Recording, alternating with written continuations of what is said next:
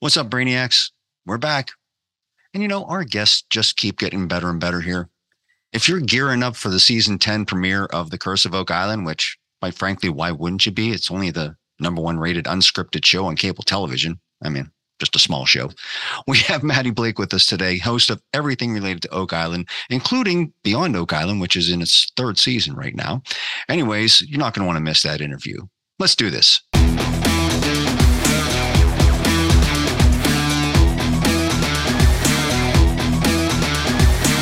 Blabberbrains. Welcome back to Blabberbrains Show. We're here for another wonderful episode for all you brainiacs out there. I am Michael M. Kadri, and the gentleman over there with the glasses on, out of his normal rock and roll looking self, is the Big M. What's happening, sir?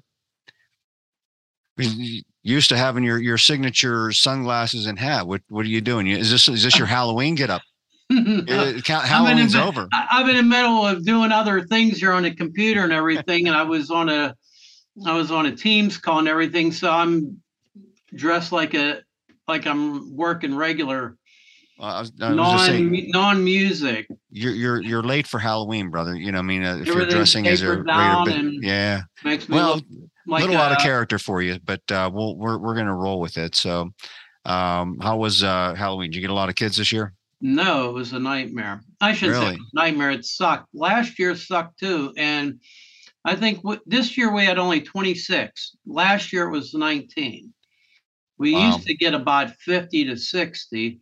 And it seems, when the COVID thing happened, it sort of, the first year, there's still probably 45 kids. But I think what's happening, I live on this cul-de-sac, as you know, it's a dead end, there's only one way in and out. But if you get on my street here around the bend, and then you have maybe on both sides 5 houses, and then there's a road that sort of goes up the hill a little bit, and there's some houses there. Last year and this year, nobody's giving out candy. So kids are coming down the big road, and they can either go instead of going down, you go down the hill, or you could come and keep continuing and come to my neighborhood. Right. Well, when they're coming down a hill and they look out there, it's all black. Yeah. So I think what's happened is though they just figure, oh geez, there must be nothing going on down there. So they're not coming. There's not one person in that whole section there, or even across the way on my street that's sort of, it's another little hill, but it's a short road. I think there's only 7 houses on it, but there's 2 people up there that have their lights on. But if I was a kid coming down, I look and I see a stretch of street that's all completely black. There's not even a neighborhood what do you call it, lamp post or street light right there. and they're not coming back here because we're giving out candy, but yeah, you should put a big sign saying "candy this way." That wouldn't be too obvious. I mean, it's ridiculous. I mean, free candy this way.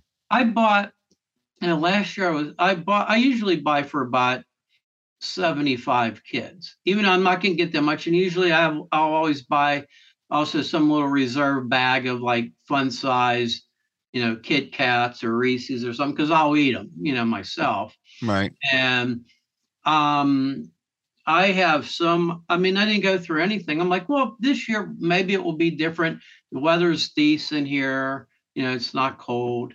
And it just it made virtually no difference. Last year was a little crappy, but they're just not coming here. I might as well just buy a few candy bars and pass them out because I get stuck with them.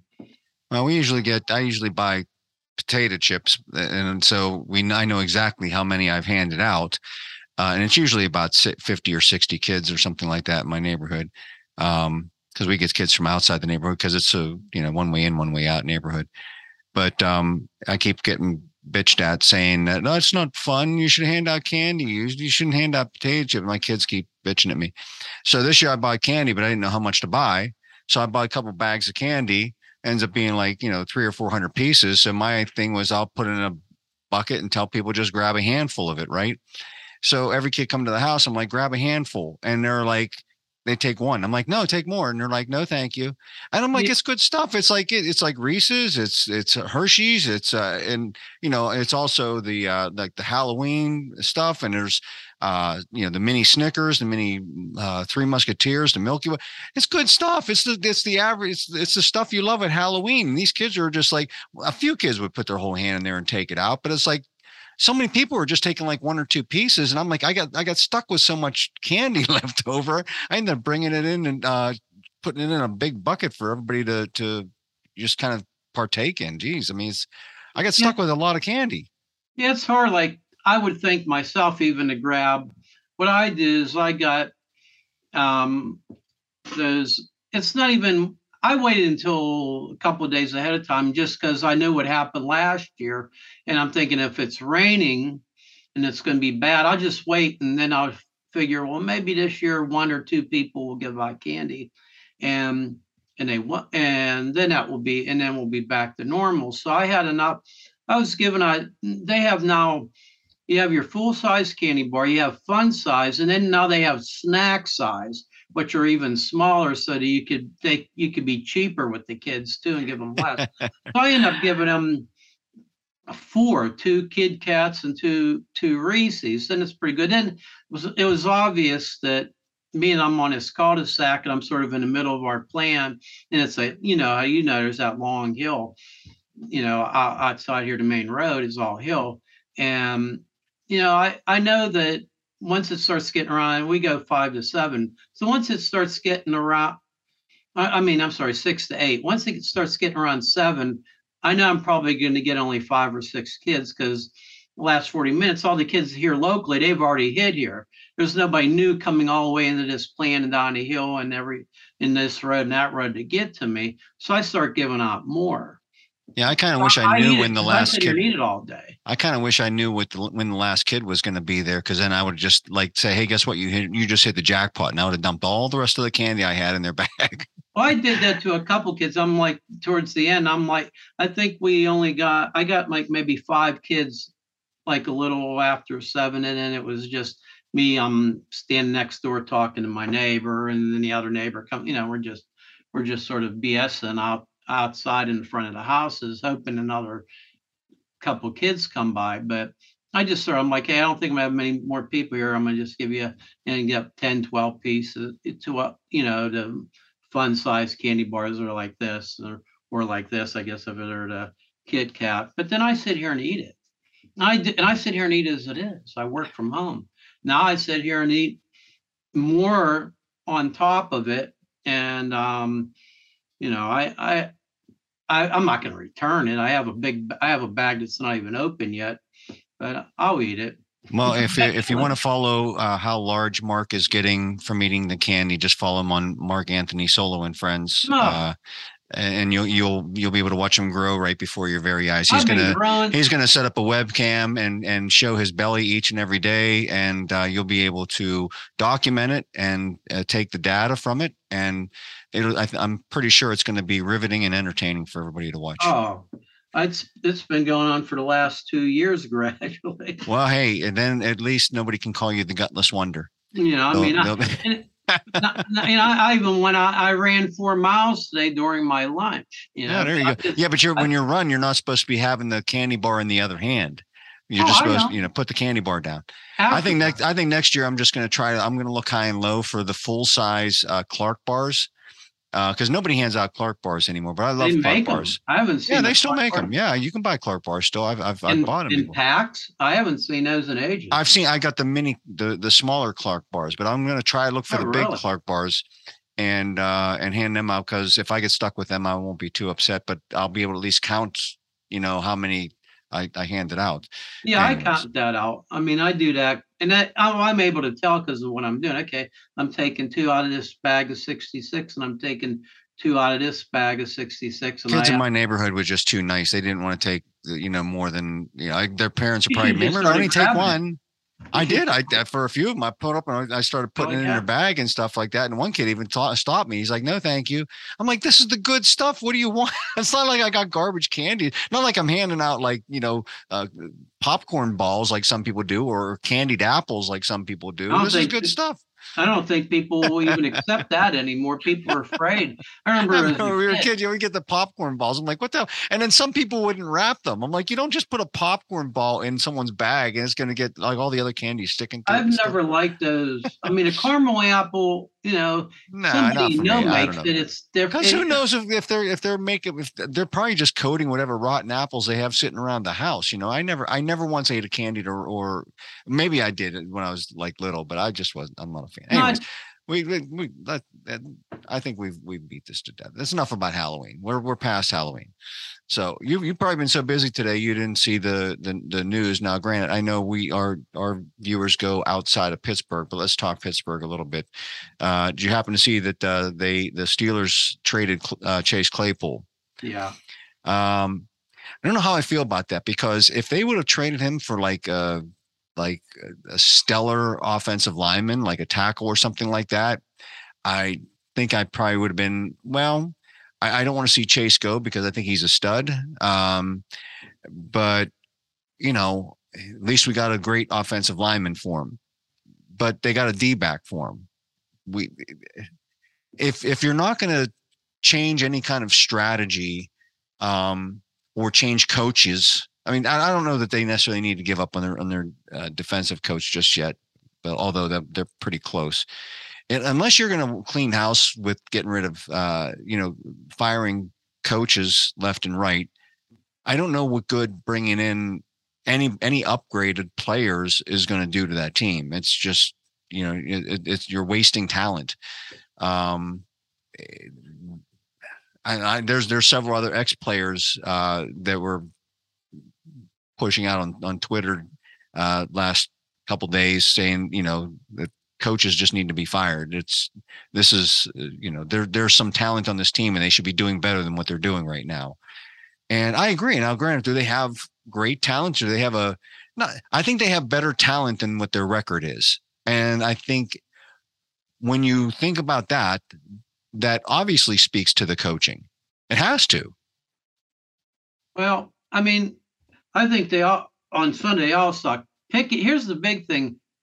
Our quarterback, Pickett, is not getting any better. There's no progression whatsoever. I mean, he's a rookie still, though. I mean, I think I give him a little bit of a pass. But he should be progressing, and he's not progressing. I don't think they know what the hell they're doing on the team. I'm not saying it's all because he can't progress. I don't think But he's got nobody blocking for him. That's the problem. Our offensive line sucks. They don't throw pass. He throws one or two passes more than 5 yards a game. I mean, look, I know that it's not that it's wrong that they put him in. He wasn't ready to be a starter yet. But that doesn't necessarily mean it's a bad thing. But there's something going on there. I'm not saying that they need to scrap him or anything. I don't even know. I'm sort of on the fence to him from the get-go. I wasn't real big on him. But the thing is, they're not doing it. He should be progressing. And that's probably has to do with some of the coaching, too. I think it definitely is like quarterbacks coach and stuff. I think that, yeah, but everything's bad. My opinion is that I think that the reason that he opted to put him in there is thinking this is the time for him to grow because we're not going to win any games. So we might as well put him in there and give him experience. And get him killed. Yeah, that's what's happening right now. He's getting killed because nobody's blocking for him. It's just they're just a bad team. Yeah. They're a bad team. But yeah, I knew about the whole trade thing. I heard about it today, but they were taught somehow that got out last night. It was I can't remember where I saw it, but there was already a story. Look, I don't know anything about Jackson, but I don't care if he's an all-pro D-back. If you're not going to change the defensive scheme, what good is he going to do? You know what I mean? We already have one of the best D-backs, in Minkah Fitzpatrick, and Minkah's doing everything he can, but he's not going to go rogue. outside of the scheme. They're just they're hurting this year. So sorry for any of you Steeler fans who aren't living in reality, and you keep holding on hope at what are they now, 2-5, and you 2-6, and you keep holding out hope that maybe they're still gonna get on a run and make it to the playoffs. Yeah, come on, just stop it. Just stop it. Because I know you're out there. I know there's people out there that are still holding out hope. Well, you know what? They could get on a good run, and maybe with these acquisition, blah blah. They'd have to be 7-2 to have a realistic shot moving forward. To be 9-8, that's probably the minimum chance that you have. That's possibly get into the playoffs, which would mean they have to be 7-2 moving forward. There's nothing about that team that's 7-2 or even remotely. I think they're gonna be 5-12. I mean, it's very possible. Yeah, I wouldn't be surprised with that. That was just. I think I can string together 3 more wins, and that's about it. Yeah, and when you're talking about coaches, if you notice the great coaches. When you think of somebody like a Parcells or a Belichick, or even let's talk about Bill Cowher. When you go back in time and you look at these coaches, you see a lot of these assistant coaches end up being head coaches somewhere else. Right. And there's that sort of, almost like a family tree where you got somebody sitting up here and you have all these things branching out where these That's a good point. Where these coaches move on. And you can see all the great coaches that are out there, the ones that are considered, just like even with the guy from Kansas City. Now, why does his name slip my mind? The head coach, he coached at Philadelphia, and all. Yeah, I know. Looks like a walrus. I know his name. I'm having a brain fart just because you said that. I probably wouldn't be able to say his name in 2 seconds. Andy Reid. Yeah, I mean, he's got one of the highest win percentages out there. But if you look, there's a lot of his assistant coaches that went on and have done well. And with our coach, you don't see that. He's been here for 15 years. We have been out of the league altogether. He's been here for 15 years. How many of his coaches have gone on to become head coaches? I don't think there's been any. Or even to move up and be in a better spot somewhere else, maybe. But think about it. Have any of his coaches, offensive coordinator, defensive coordinators, have any of them gone on to be head coaches? I don't think so. I mean, you don't see that. And people talk about him as being a great coach. And all the great coaches out there, the ones who win Super Bowls and have been successful for a long period of time, there is that, they lose their coaches to be head coaches somewhere else. And I don't recall that ever happening, at least not with somebody that wasn't already on staff when he came aboard. Right. You can't talk about Bruce Arians. I mean, it's no, that's not the same. I mean, you can't tie that into. I mean, he didn't coach up under Tomlin. In other words, all the other coaches you're talking about, they started from nothing, coached under a leader, and went on to become leaders themselves. Yeah, Tomlin doesn't have that. Arians was here after he was already an established coach and head coach and stuff like that. So you can't count something like that. Yeah. But, so I just don't think all it is a bunch of crap. People coming. There's a lot more talk about firing his coaches than there are about them getting better jobs elsewhere. I mean, that's usually the. I don't know. That's usually I just think the farm. Tomlin is going to use this season as a excuse to get one more year out of his contract, which he only has one more year, and probably to save his butt from getting let go soon. He's going to say, "Look, look what we were handed. Whatever. Look what we're dealt with. Blah blah blah." And I'm like, you know what? Good coaches would take that team and at least build a mediocre team. They're not getting nobody's getting better. No, it's just everything is stagnant. It wouldn't. It's be hard so to watch. Bad it's hard to watch. Yeah, it wouldn't be so bad if you say it looks like they're coming together here. It looks like maybe the last 6 games of the season might be a little interesting. Now, well, with TJ Watt coming back, that's going to make at least the defense look a little bit better. I mean, but that's pretty sad when one guy can make the biggest difference in the world for the whole entire team. You can't do anything about that offense, though. Can't No. make you can't make TJ Watt go out there and open up some. You might have to put him in a tackle, put him in at center or something. Yes. Anyways. And he might even get hurt again before the season's over. Yeah. He seems like he's falling apart, Mike. Yeah. Well, I don't know. He's still young. We'll see. He's got a lot of life left in him. But anyways, there is one thing I want to throw out there is to boast about while we're at it. So let's cue it up. Weber boast. All right. You know a little bit about this because I let you know exactly when I discovered it, but I want to boast about a band that I discovered called The Warning. And I thought maybe, okay, what am I missing? I'm usually paying attention. Now, granted, most of the bands I listen to, 95% of the bands I listen to are in the Christian hard rock realm. And I don't pay a whole lot of attention to mainstream rock. And there's not a whole lot of like newer, straightforward hard rock and bands coming up, these days. There's been one here, one there, whatever. But when I heard these, it's a trio. It's a 3-girl trio. They're all sisters. It's Danny, Alejandra, and Paulina. They're all sisters, and they're like between the ages of like 18 and 21. These are young girls, and they are phenomenal. Their musicianship is phenomenal. They've been playing together since they were little, since they were like 8, 9, 10 years old, whatever, playing rock and roll. So they've had a long time to perfect this. But I got their album, and I also looked at the credits. They write every single song themselves, and their songs have good hooks, good riffs.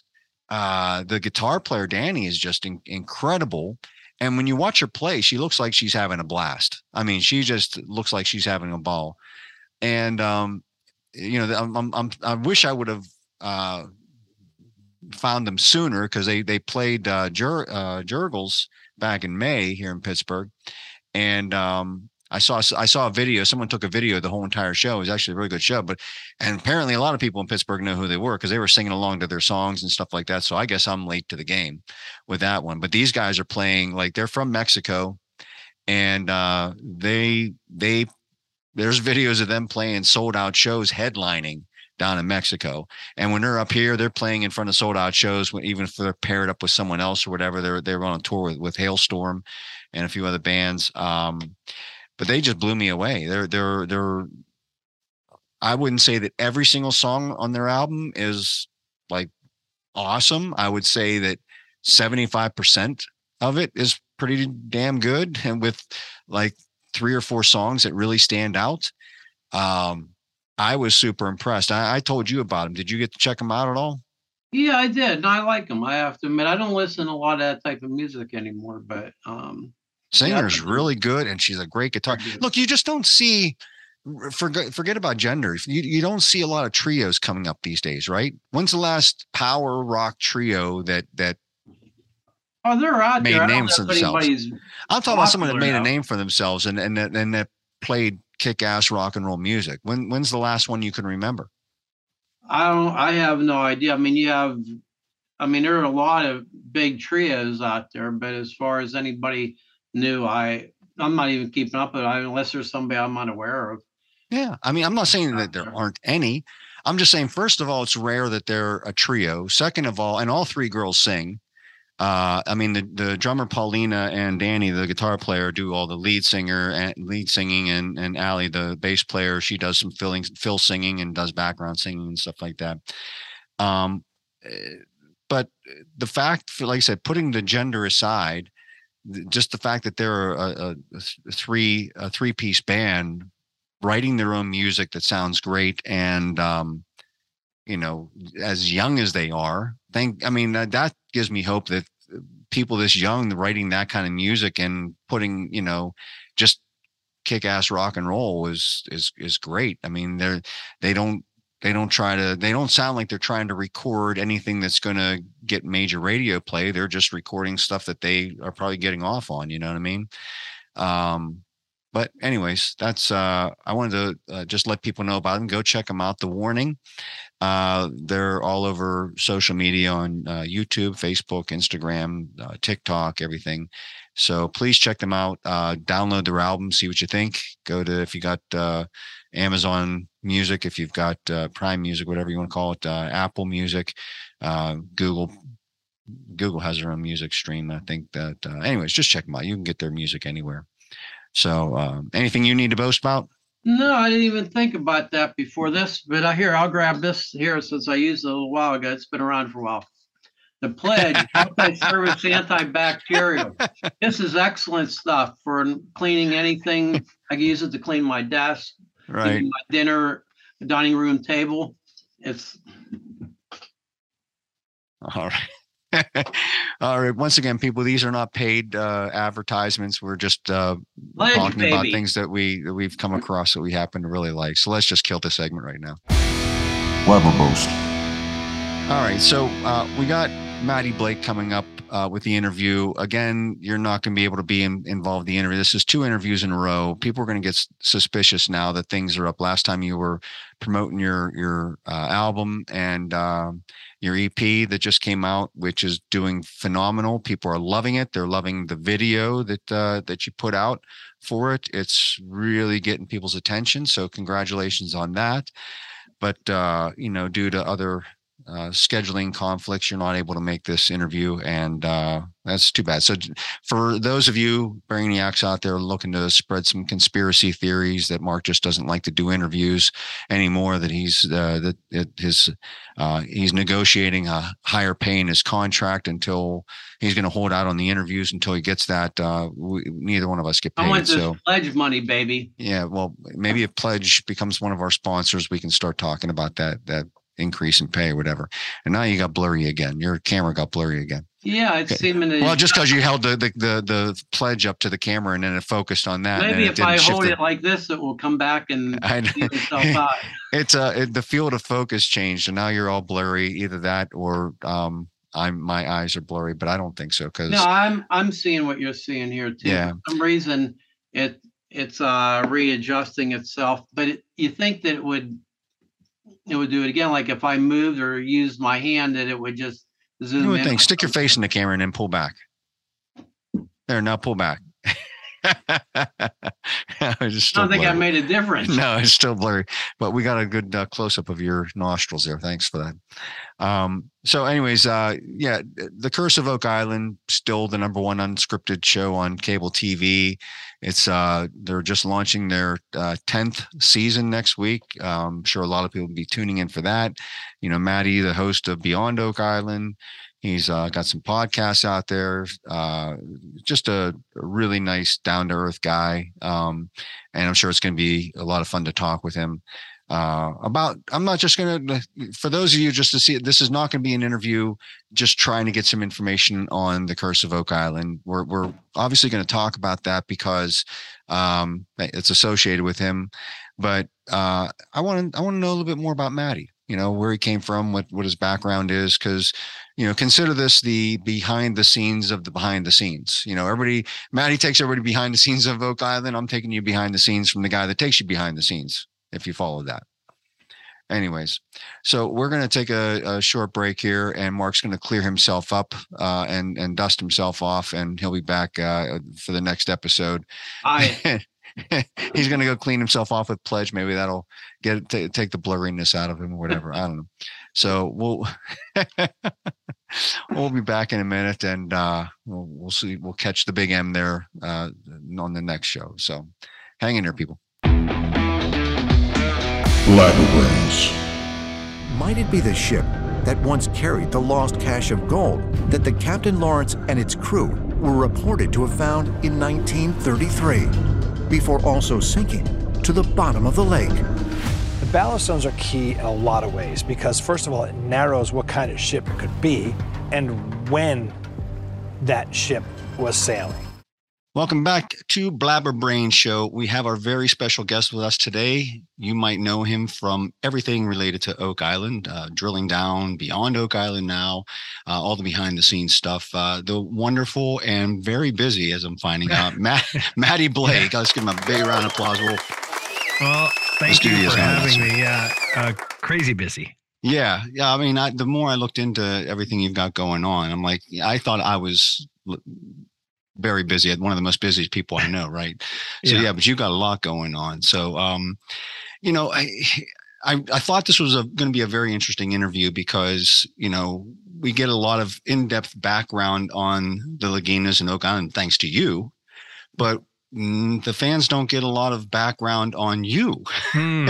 So consider this like a behind the scenes of the behind the scenes. Dig it. Type of thing. So, where did you grow up at, Matty? I mean, let's take it back a little bit. We're not going to dig right into Oak Island right now. We'll get to that, but let's get a little bit more on your past. So, what's your background? I'm what they call around these parts, and this is a little crude, so forgive me, but I'm what they call a masshole. Okay. Born and raised in Massachusetts. Right. Moved around a little bit, but mostly in kind of what they call the Metro West area, which I grew up about 40 minutes directly west of Boston. It would be the equivalent of living like in Westchester County if you were from New York City. Okay. So about 40 minutes directly west of the city. Not quite Central Mass, but just before it, in between Boston and Central Mass, basically. Okay. And yeah, very suburban, very rural upbringing. I was a basketball player, loved basketball with a passion. I grew up during the 80s Celtics run with Larry Bird, and so you know, I pursued that was my whole. Oh God, it was just such. I loved that team so much. It was a magic time in Boston. Yeah. Well, that's awesome. I mean, and so trying to get you to where you're at right now. Like, what did you go to school for? It's a weird story. I was a criminal justice major. Okay. And had designs on being a police officer my whole life. From the time I was a kid, it's all I wanted. You know, I have this thing where I think I was undersized. I was very skinny, and I hated bullies. I just had this thing about injustice, like not to paint myself as some sort of savior or anything. I just didn't like people getting picked on or something. So I love the idea of like being able to stop that somehow, having a badge and being able to stop injustice. You know, all my things I loved heroes like cops on TV and things like that. So I pursued that right through college. That was my major. I was going to pursue that fully, and actually did work in that industry for a couple of years out of college. I worked with high-risk youth. I took a job with Department of Youth Services, and then with an organization that helped. It was like a government task force to keep kids off drugs and out of gangs and things like that. Oh, cool. While I was waiting to try to get on like a federal, I was looking at U.S. Marshals at the time. And right during that time, living in Boston and working with the high-risk youth, I started performing out in Boston, kind of on a dare from my brother and my friends, actually. I was one of those guys always like, if I was a comedian, I would say this. If I was on Saturday Night Live, I would do this. You know, if I was an actor. So I just did it as a lark. And I won. Like open stage stuff? Or? Exactly. It was an open mic night in Boston at a place called Remington's, I think it was called, or something like that. It was a comedy club in downtown Boston. I lived downtown Boston. So we all went and had a few beers, and I won it. It was like a Catch a Rising Star open mic night. And the next day at work, I had like a call from a guy saying, do you want to start hosting shows for us? And you just do like 2-3 minutes and you host the show. And I was like, yeah. And that led to, in pretty short order, I was recruited by an improv and sketch troupe, a very famous group in Boston called Improv Boston. Okay. And that was like my college. Those like 4 years was like a post-grad crash course in performance and stage and all that. Well, and that seems like a lot of fun. I mean, improv is always, I mean, growing up, like I did some theater and stuff like that as well. And I've done some acting and on a lot of my stuff is done on the other side of the camera.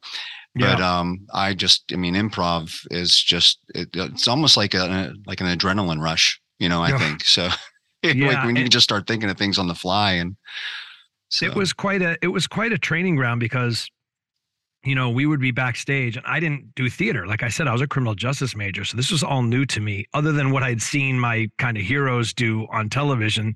Right. And I literally had people backstage.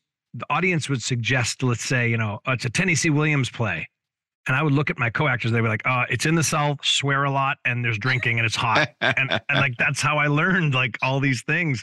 And then, you grow. As in my 20s, I started reading and studying. And so that was like a working arts college that I went to those years. And it was an exciting and fun time in my life. That's cool. I mean, I guess that's what also, gives you really good background to be a host of things, because, trying to keep things going, trying to talk about things, trying to look at things a little bit differently, and try to open up conversations. You're working on an unscripted, show. Yeah. And, the Laginas like to say they're probably the most unscripted show on cable TV, because there are quite a few of those unscripted shows that are pretty heavily scripted. And I'm sure probably there's a lot of, thought that goes into like the drilling down. Yeah. You're not just going in there blind, you kind of have a game plan and stuff like that. But I'm sure whatever you're trying to capture on TV is basically just you trying to be you and trying to get information and trying to ask questions and stuff like that. So, the best stuff comes from, in my opinion, as far as what I do, the best stuff comes from when it isn't on the script. Right. Because drilling down is a different animal, no doubt. And I've got my little questions that I prepare. Mm-hmm. But it's when I go to ask something and Marty, Rick, or one of the fellowship says something that I wasn't expecting. And I go, Right. Oh, hold on. What were you just saying there? Wait, there's a new area? What do you mean? What are you talking about? Or what do you mean your father said that? That's where the magic happens. So yeah, it's the follow-up, you know what I mean? It's the improv pays off. Yeah, exactly. So take us up to that point. I mean, this is where we're now getting ready to, if I'm sure people tuning in know, start the 10th season, right? We're coming up here. I can't believe it's been 10 years. That's just unbelievable. But so now you didn't join the show until what, like the second or third season? Was it third season of the main show? Yep. So how did you land that gig? So Boston, the time of my life I'm describing, I was in my 20s and I was all Boston, never thought about anything national. I was just having fun, learning my craft, kind of doing that. And I made the finals of a comedy competition, a stand-up comedy competition called the Laugh Riots, held by Comedy Central. And the finals of that competition were in New York City, and I made the national finals. And that night, I think I came in second to a guy from Canada, ironically from Canada. And as I remember, there were agents and managers at that show, and I was approached by a manager. And then in short order, I started meeting with agents in New York City, and I got signed. So I left Boston for New York City. Okay. So from 2002 until the Oak Island audition, I made my living in New York City as an actor and a host, doing it full time. So I had my 10,000 hours by the time the Oak Island opportunity came. And in fact, the reason I was even brought up for it was because I had hosted a bunch of shows for VH1 on their digital space, working with producers there, and a little bit on the network. I did some of those talking head shows that they had back then, where you would watch a clip and then a person would comment on it. Right. So those producers knew me. And when the Oak Island thing came along, one producer was talking to the other. He said, we need someone who's into mysteries and unexplained things and history. And he was like, oh my gosh, Matty Blake doesn't shut up about, because that's the other thing I didn't get into is also a huge part of my story growing up was my involvement with paranormal and unexplained things. I was always that kid talking about that stuff. I was always into, you can see Bigfoot behind me in a picture there. Squatching. So I was always into that stuff. I had a book that had featured Oak Island when I was a kid. So, when I walked into that audition that year, I wasn't aware of the show, but I was certainly aware of Oak Island and the mystery, its existence, and the people that had auditioned for that show. Probably, I think it was my passion for a mystery that got me the gig. Do you know what I mean? Yeah. Because I think they were looking at some names to do this role. And, but I was just like, man, if it's a mystery, I need to know what it is. So So, I mean, was it just like they asked you and you said yes, or did you still have to audition? No, Did I went in and auditioned like old, Okay. like I had done like I said, from 2002 till that point, that's all I did all day was audition, book jobs, work, audition, book jobs, work. That was it. That was my life. Right. Full-time working actor. Never got famous, but I supported my family doing it. So I had, like I said, I had hosted so many things. I had my own show on NBC Sports Digital. I had just done so much. And I don't mean that bragging way. I'm just saying that when the opportunity came, I was ready. It wasn't like, oh my gosh, I'm hosting a show. I had done it 1,000 times. Yeah, I mean, and now to the point, probably a little bit more than before. You're able to at least make a living out of it. You know what I mean? I was lucky. I did really well because also did a lot of commercials, right. TV on camera commercials. I had done a ton, so I was very, very blessed. I had a great agent, Buckwald, who I'm still with. It's been 20 years, 20, what year? 22 years it's about. So, or 20 years, 2002 to 22. And man, they've been awesome. Like in my prime in those years, I would have 8 to 10 auditions a day for everything from voiceovers to on-camera commercials to hosting to scripted shows. Like I had done, most of the shows that shoot in New York City, I got bit parts on. So yeah, it's like there's a bunch of us out there where you don't know us, we're not famous, but we make a darn good living doing it. And it's the guys who get on the regular series like this one, right, that you start to know their names. But there's tons of my brother and sister actor hosts out there who make a darn good living and you don't know their name. So they're mucking and grinding, right? I mean, yeah, it's doing whatever it takes to get that next gig and stuff like that. So that's it. And I'm sure that's got to be the goal of a lot of people. Some people love that. Some people love the journeyman type of thing where you're just going from one project to another. But I'm sure a lot of people are just like, yeah, boy, if I can just get that one gig where it's just like, yeah, I know that I'm here and this is where I'm working and blah. And then you can do your other side stuff and stuff like that. So that's got to be, somewhat pleasing to the heart to say, yeah, I know I got something solid at least. So I thought it was funny, because I've been watching Oak Island probably. I started watching loosely in season 1 because the commercials kind of got me in, and I'd watch an episode here or there, and it wasn't until like probably midway through the first season I was like hooked. And then at the end of the season, I went back and online I watched the first few episodes that I missed and stuff like that. But ever since then, I've been like hooked into the show. But when you came into the show and started doing the drilling down, it looked like you guys were like in a closet somewhere. I don't know, this tiny little room. Yeah. Where was that at? That was New York City. Okay. New York City at the history offices. And, the late Kevin Burns, who created the show, who found out that the brothers existed and started pressing them to do a TV show. They said no to him twice. And he just kept pressing and saying, this is going to be a great show. And, his vision of the drilling down role was to have kind of like an embedded journalist, like a Geraldo Rivera type at first, like on the island, right, behind the scenes. Here's what's going on now, like literally peering over their shoulders. But because the show was still kind of at that beginning of the third season, you got to remember they did way less episodes that first season. I think they did 6. So it was a totally different animal. So the idea was like, let's get them in here. Let's interview them and kind of and see what we got. And just this show was so dense historically, and so many people like you had questions about it. Well, wait a minute, what history? What are you talking about? 1795, all that stuff. So we let's lay it out on a table and let's just do it that way. And that's how it started. Then it became that kind of in the field thing. As a matter of fact, this season coming up, what I do on Drilling Down is going to be much more, you'll see much more like that kind of Geraldo Rivera type of guy in the field type thing. So it's going to be fun. Well, it's the other thing that showed how they, over time they warmed up to you. They really seemed reluctant to talk about much of anything that first year that you were doing Drilling Down. They were very tight-lipped, short answers. They just were not, at least from a viewer's perspective, I'm just like, boy, these guys just don't want to talk about anything. And now it's like, no matter what you ask them, it seems like they're fine talking about it and stuff like that. I mean, it didn't take 7 years, whatever.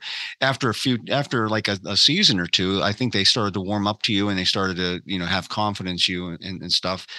So, but I just thought it was funny, like that first season of you doing Drilling Down, I'm like, I was just praying for you because I was just like, he's digging, he's trying. Well, and there was an immediate I wouldn't say adversarial, of course, but there was an immediate thing where like I came in almost like I was with the network. It seemed like I'll bet, yeah, right, because I came in with people from history, with producers from history. We roll in these SUVs to Oak Island, and I'm coming into and I know for a fact those brothers thought I was going to grill them. Okay, here's this network guy. They brought in this host guy and he's going to grill us. And it's, I think question 2, I made them laugh. They laughed. Right. And then it started getting easier for them. Then in New York City, we really got to kind of know each other. Went out to dinner all together as a group with Kevin. Got to tell Rick and Marty my story about I'm a family man. Told them just what I told you, my history, working actor. And they started to go, okay, this kid's from Boston. He's not some fancy Dave Blankenship used to call me City Boy because of New York City. I'm like, Dave, I grew up in an area like Oak Island. Right. So once we got to know each other, and then over the years, they saw that my heart was true and that I shared a lot of the same values as them. And now we're like family members. I love them like brothers, or uncles, I guess would be more appropriate. I guess that begs another question. Why did it take them so long to make you a member of the Fellowship of the Dig? I mean, I always thought that maybe they would have done it a lot earlier, but maybe they just take that so seriously that they don't want to just haphazardly say, oh yeah, you're part of the now. And when they did that, well, this 2-part question. When they did that, was that more of a gesture, or do they really consider you now part of the team because they really seem like they've embraced you as one of them? I think to answer the first part, it has to do with me not being on the main show. I don't think it was a conscious decision to do it or not do it. I just think they're up to their eyeballs in the work of the island, and I come in and these little short bursts and ask them how the progress is going. So I'm kind of immediately set up at the beginning as kind of like an outside voice, right? Representing the fans, what about this? What is that? So I don't think it would ever occur to them in those early years to do something like that because I was very much that my role was just not that. But then over the years, I think my passion for it and my sincerity. And then there was a couple times where I actually during Drilling Downs, we didn't air some of this stuff, but I made little finds or had thoughts on things and they started to ask me more. And then the whole genesis of the Beyond Oak Island thing really, I think, is what sealed it because now all of a sudden, my work in researching Oak Island main show and the ability I can provide them to kind of have them see it in a different light. Marty always says, you come in here and we're neck deep in it. We're eyeballing it. And you have a way of going, wait a second, look what you've done. Stop. And they go, oh my gosh, yes. A perspective. Right. And some of that's been really valuable to them. Some of the stuff that Drilling Down has provided them has been very valuable in their search and how they approach it. Well, you guys did this before. Oh, that's right. We did that before. Let's do this, So I think right around the time of Beyond, when fans started contacting me and Prometheus saying, hey, wait a second, we've got something like Oak Island, or I know of Gold, or I know of this, or I know of that. They probably wanted to try to get their own show or something. Then it started. Yeah, well, I think there's some of that. Also, there was just straight up advice. People wanted advice. Do you think ground penetrating radar would work for me? Should I do something else? What technology can I bring to bear to this? I'm having trouble with the local municipality in my treasure hunt. Do you have any advice? So I started bringing this stuff to Rick and Marty. Marty was approached by people all the time with different treasure hunt ideas. So it was a natural fit that we started collaborating on those things and then kind of picking what we felt were interesting. And now my role changes from outsider coming in to very much with them. But the long-winded way to say is I just think over the years, Rick and Marty trusted me. It took time and saw my sincerity. And so it wasn't just symbolic because, off air, Rick has grabbed me and said, listen, we need you. You're our connection to the outside world because we're so entrenched here. Like, keep Right. spreading the gospel, man. Keep doing what you're doing. And so I take that as like sacrosanct. I take that very seriously. Now, were you, well, first of all, I didn't think that would come early on, but I thought it might have come a year or two before it actually happened. But when it did happen, did it take you by surprise? Did they set you up and say, hey, we're going to do this or whatever? Or were you just totally shocked? Totally shocked. In fact, I'd like to thank the editors at Prometheus because they definitely saved me from a lot of embarrassment with my friends, because I actually got very emotional and I was crying. I was fighting tears, and Right. the way they edited it, you can really tell. But I kind of lost it. I was Wow. very, it's been years of my life too. You know what I mean? We all have families and lives, and I've given a lot to this thing. I fight those battles for them. They don't, but I do. Like, when people, when are they going to find something? I go, wait a second. What are you talking about? I try to like set people straight. So, it's been a long journey for me too. Yeah, I mean, I guess it validates too, probably internally. It just validates that the work that you're doing means something to them, and it's not just, I'm not just doing a shtick on TV. I'm serving a greater purpose, and I'm actually, building a bond because of the work I'm doing. And like I said, if it was just, oh, hey, you're one of us too, whatever. I mean, because I didn't get that. I get like, hey, you've earned this. You've earned a spot as one of us. Thank you. And that's how it came across, at least to us. So, then you're saying that when that spawned off Beyond Oak Island, which you're now in your third season already? Yes, Beyond Oak Island? This is the third season of Beyond. Yeah. Holy smokes! That's just again, that goes fast. Oh. And that's been to me just as intriguing almost as Oak Island, because you're going to different places, meeting with different people, but yet you have that same continuity of you and the Laginas and Gary sometimes going out and helping these treasure hunters. Was that just something that just, like, who came up with that idea? And just, I know you said they had a lot of people calling the show and stuff like that, but there had to be some decision saying, you know what, let's try to make a show out of this. Yeah, absolutely. Of course. As I remember it, the genesis actually was Marty's involvement. And I hope I'm not wrong. This is how I remember it. Mm-hmm. Marty was very involved with the Civil War gold story, obviously, in Lake Michigan. Yeah. Mm-hmm. And that first effort to recover gold out of Lake Michigan. I remember that kind of set the wheels in motion of, well, wait a second, there are these other treasure hunts out there. And then, like I said, I had, I don't know, I want to say at that time, probably conservatively 200 messages from people. I know about this. What do you think about this? Would this make it, the Captain Kidd was in Long Island Sound, like all these things that people were hitting me with. And I just kind of responded as kindly as I could and said, sounds exciting, but stay in touch. I don't know what to tell you.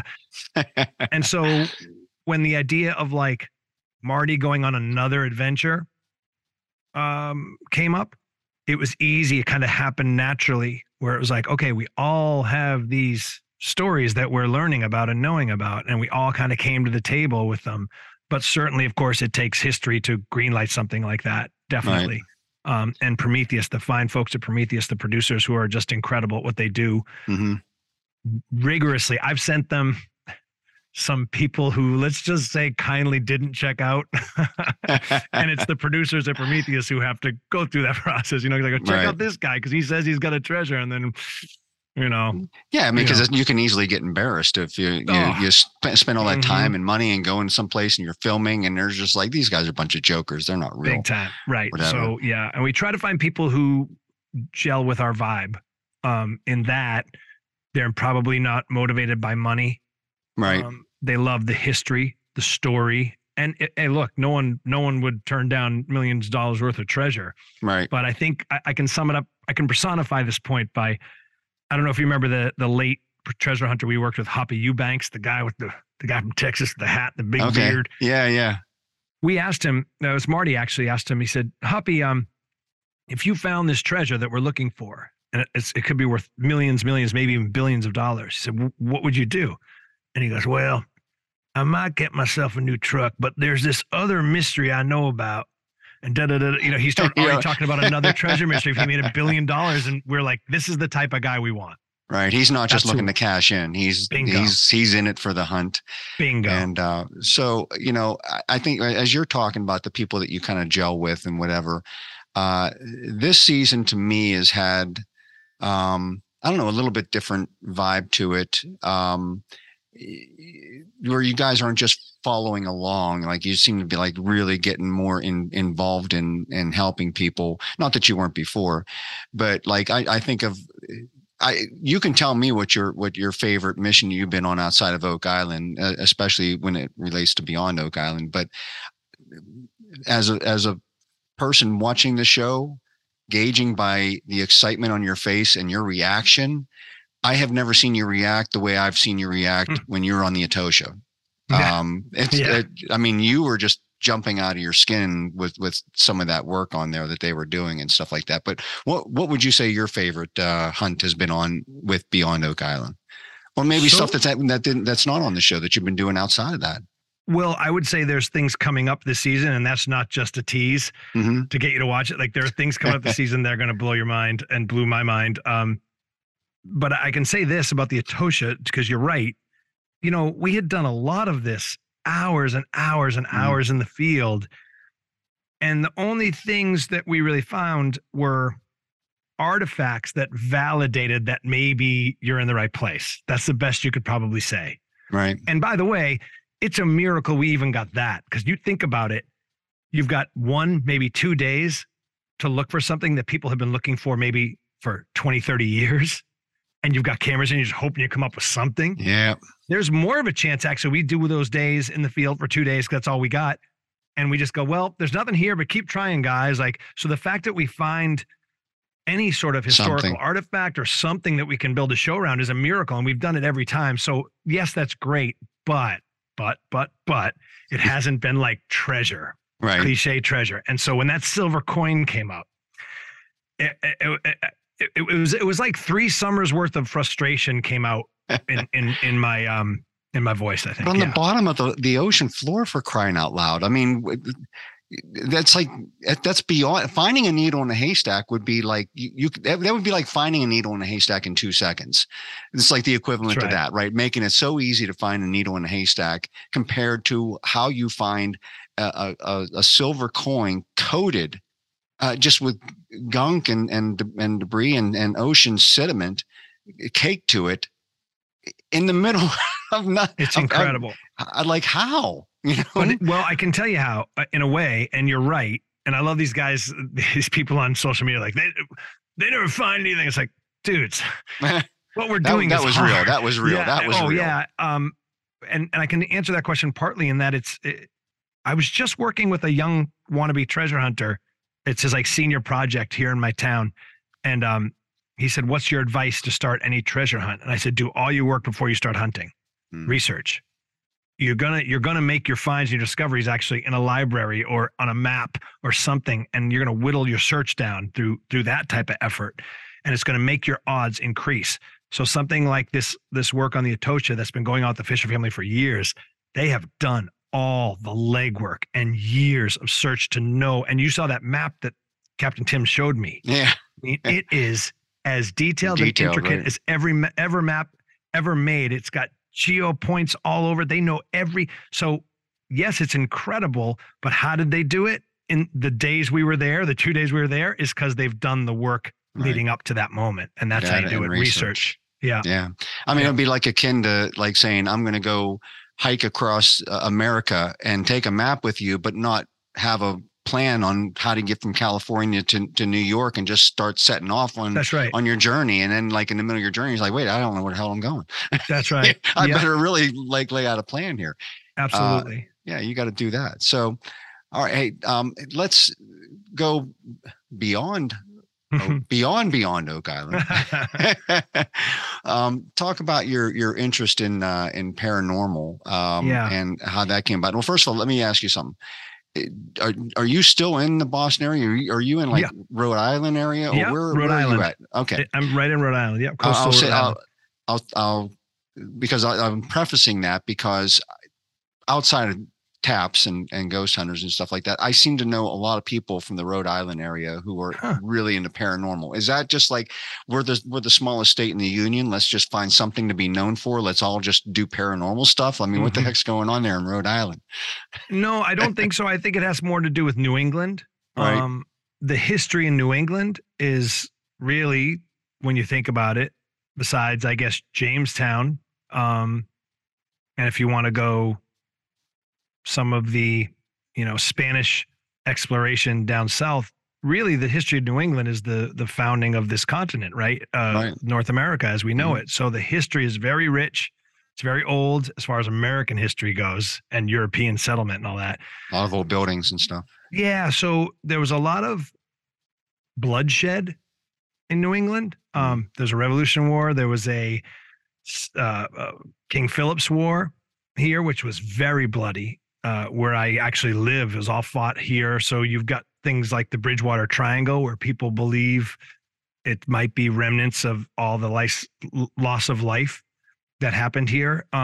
You've got the Salem witch trials. So you've got this rich history. And it just kind of, I think, whether you believe in this type of thing or not, it kind of sets itself up for at least tales of ghosts wandering around, right? Probably more so than like, I don't know. There's just more history here. There's a longer history here than there would be in like California or pushing out west, the expansion out west. It's just newer history. So you've got this old, really history going back to the Pilgrims and a lot of bloodshed, and it kind of sets itself up for tales of ghosts and stuff.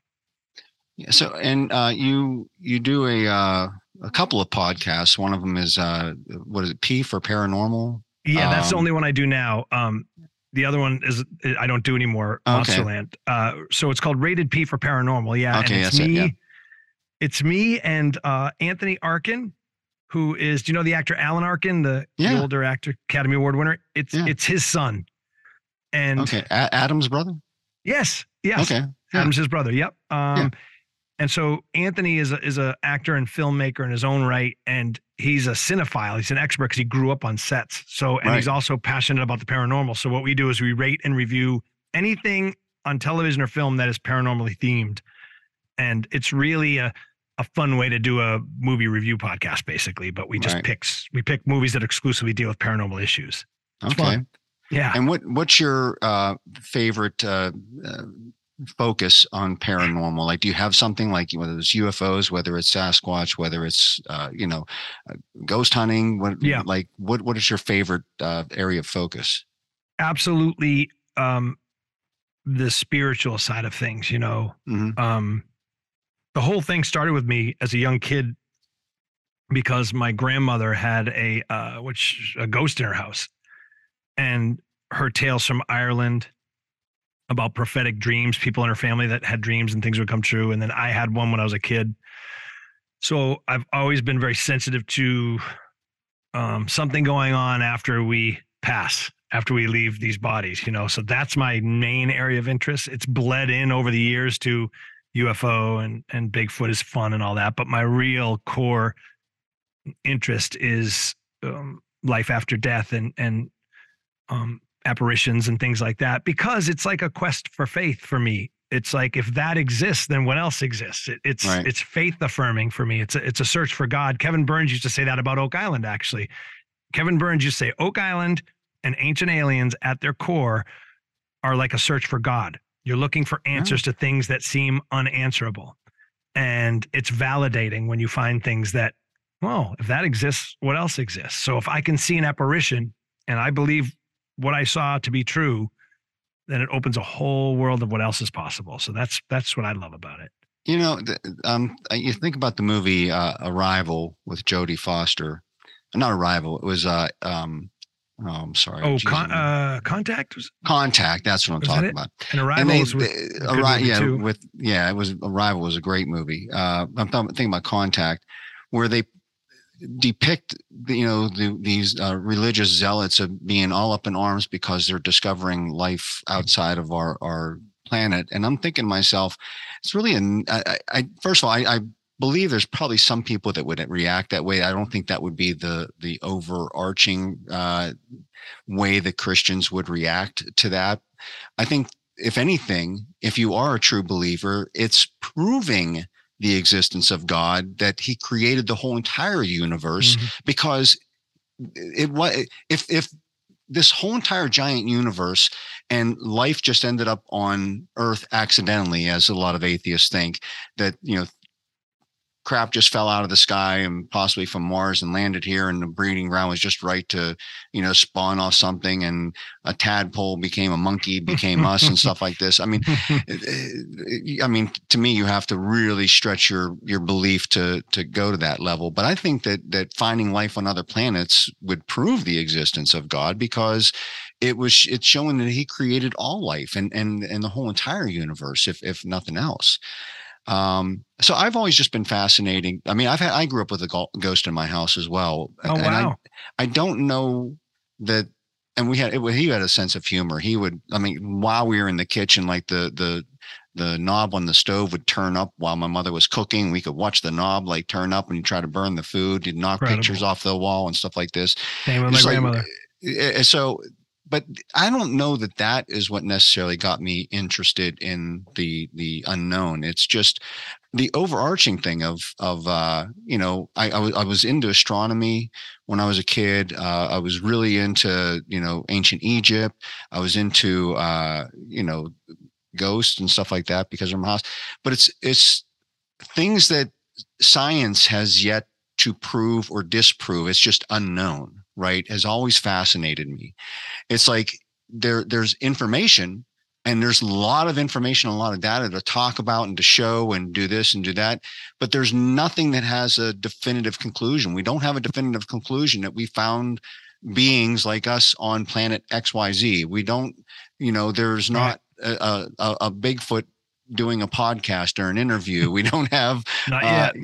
Like I said, there's been plenty of shows out there that document life after death and spirits and apparitions, and we can see them, right? Thankfully now, thanks to some of these TV shows, we can actually physically see that there is energy and life after death. We don't just die and fade away and there's nothing. You get, EVPs and stuff like this. You hear voices coming out of nowhere. You can see figures.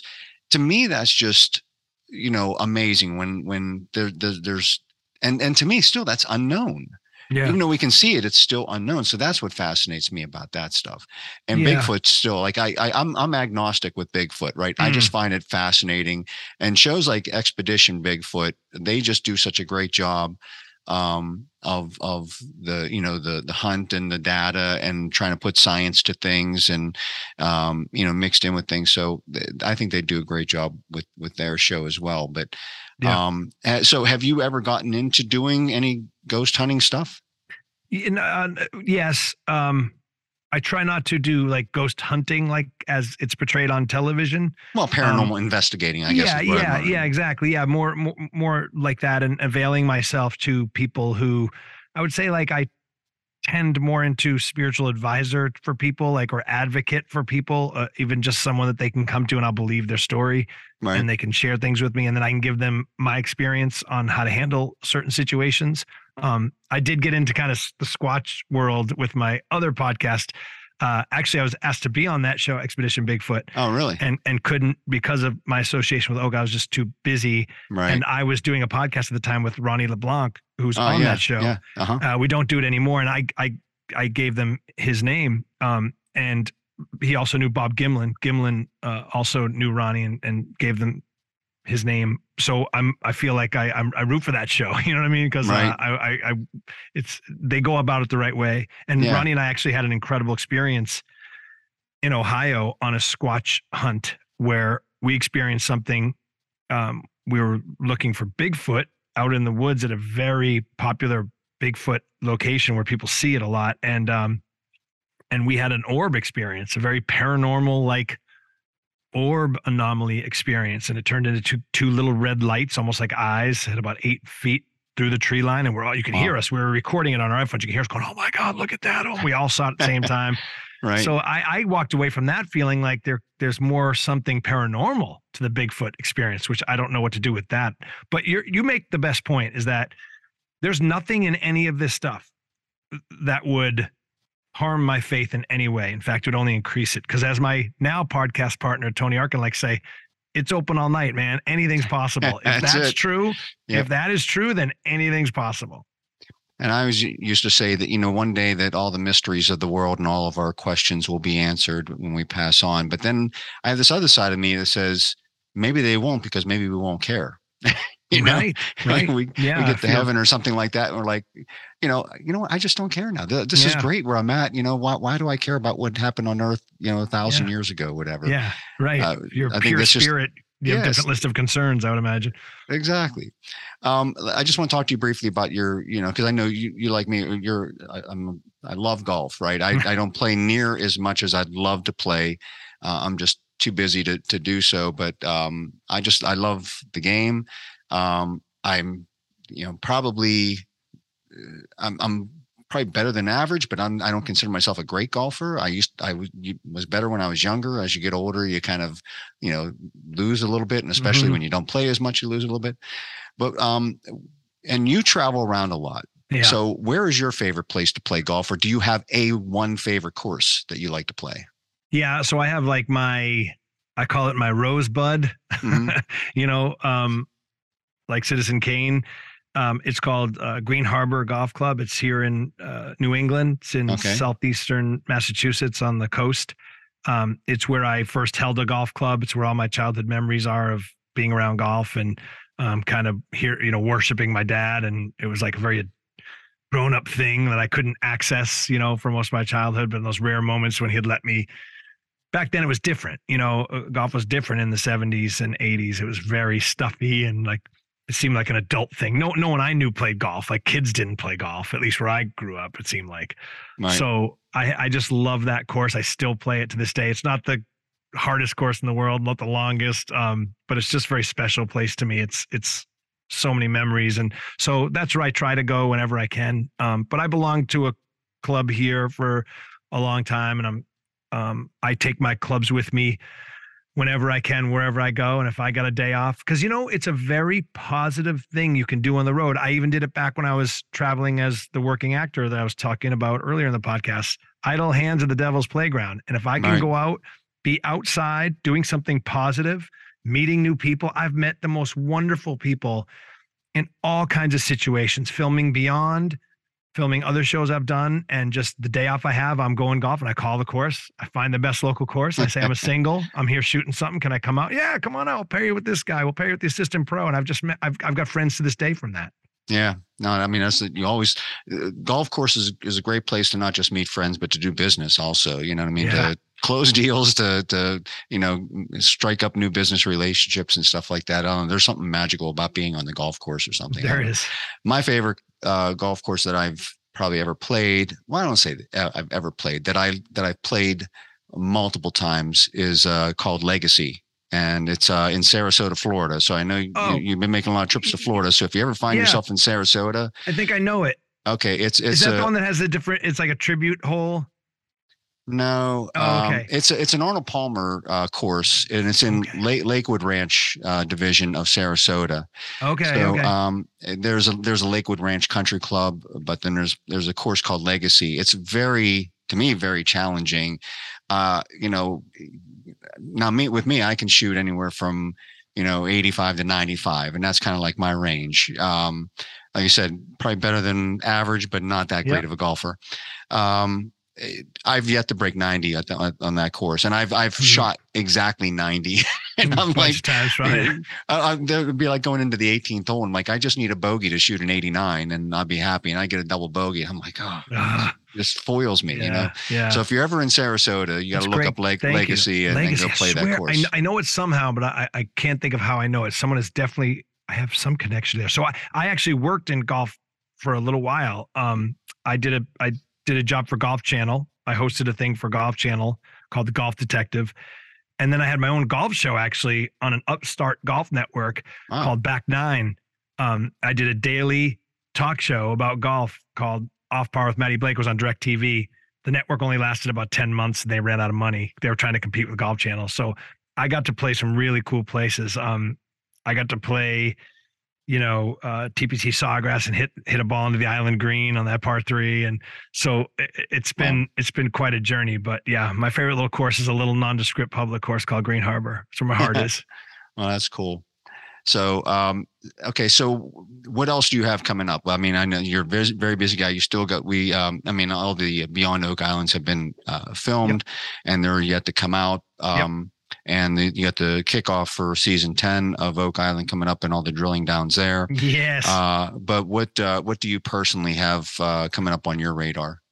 I mean, right now it's all about kind of doing what I have to do to wrap up what you're about to watch now. And this is a little confusing, I know, because it's out of time. All right. But what you're about to watch in season 10 is kind of wrapping up now. Right. The end of the season, right? So that's my immediate focus is things have to happen. I'm going to be very busy in the next month or two, making sure that we do what has to be done to tell the complete story of what this season 10 is and has been. And it's exciting. And then, of course, Beyond is mostly all in the can. There's some follow-up stuff we have to do. And so that's my immediate focus. And then my labor of love is that podcast, Rated P for Paranormal. We try to do it every week. And if your audience is watching this and we're audio only though. We don't release video like you do. Right. But it's everywhere you pod, Apple Podcasts, Spotify, all that. Rated P for Paranormal. We bang those out. Oh, I'll tease this.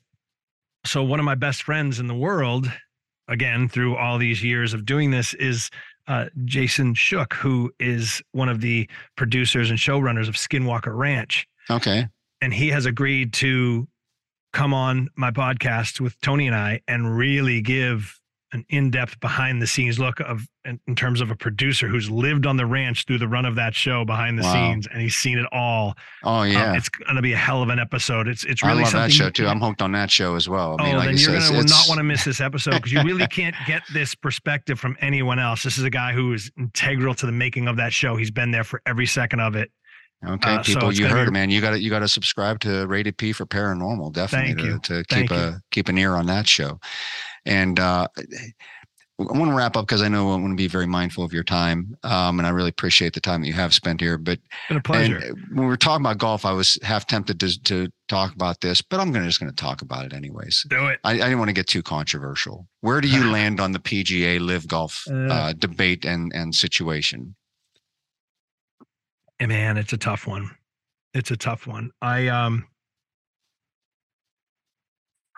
Selfishly, it's taken every golfer I wasn't crazy about, except for Phil Mickelson, who I've adored.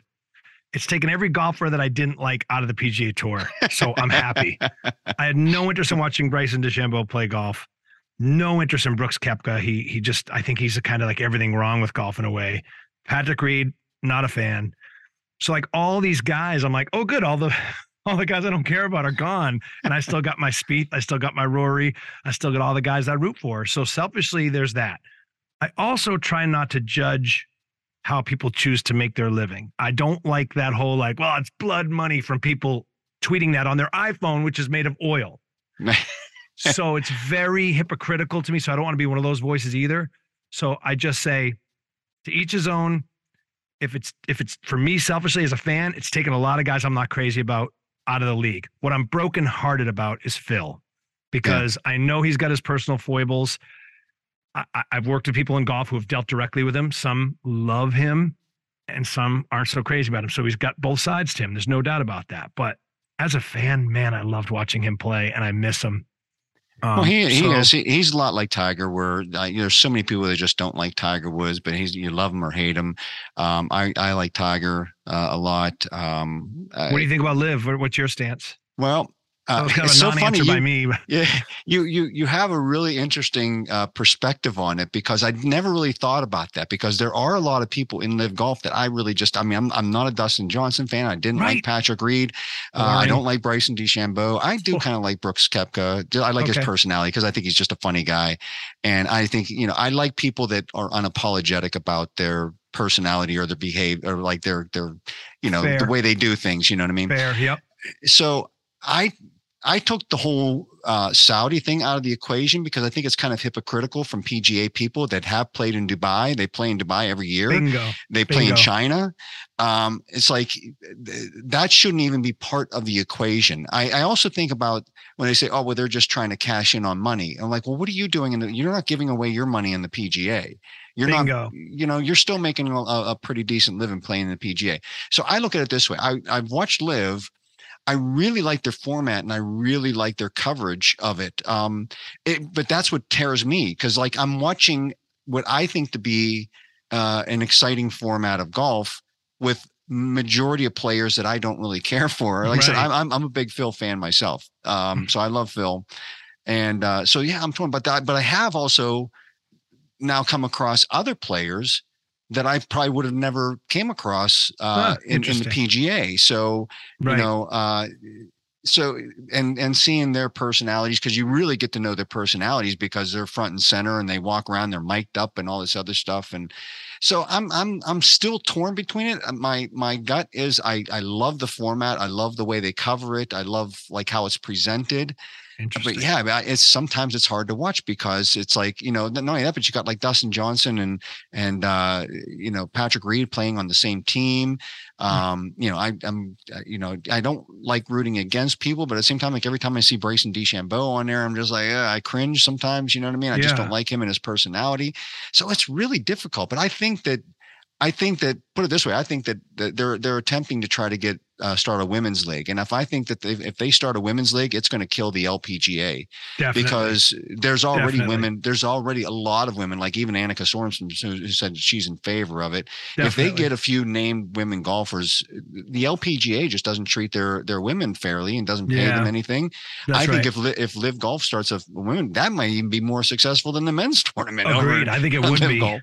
I think they'd let them do whatever they want, and those LPGA restrictions would be gone that they have, like the kind of old timey way they treat some of the women there would be gone. I think, which is ironic to say because of the regime and how they treat women. But I think in the golf environment, they'd let them do whatever they want. Right. You make a great point too of the hypocrisy of like, you think so none of the big money guys that are behind the PGA Tour ever made any money in oil? Exactly. That shouldn't even be part of the equation. I will say one more thing about this before we sign off here.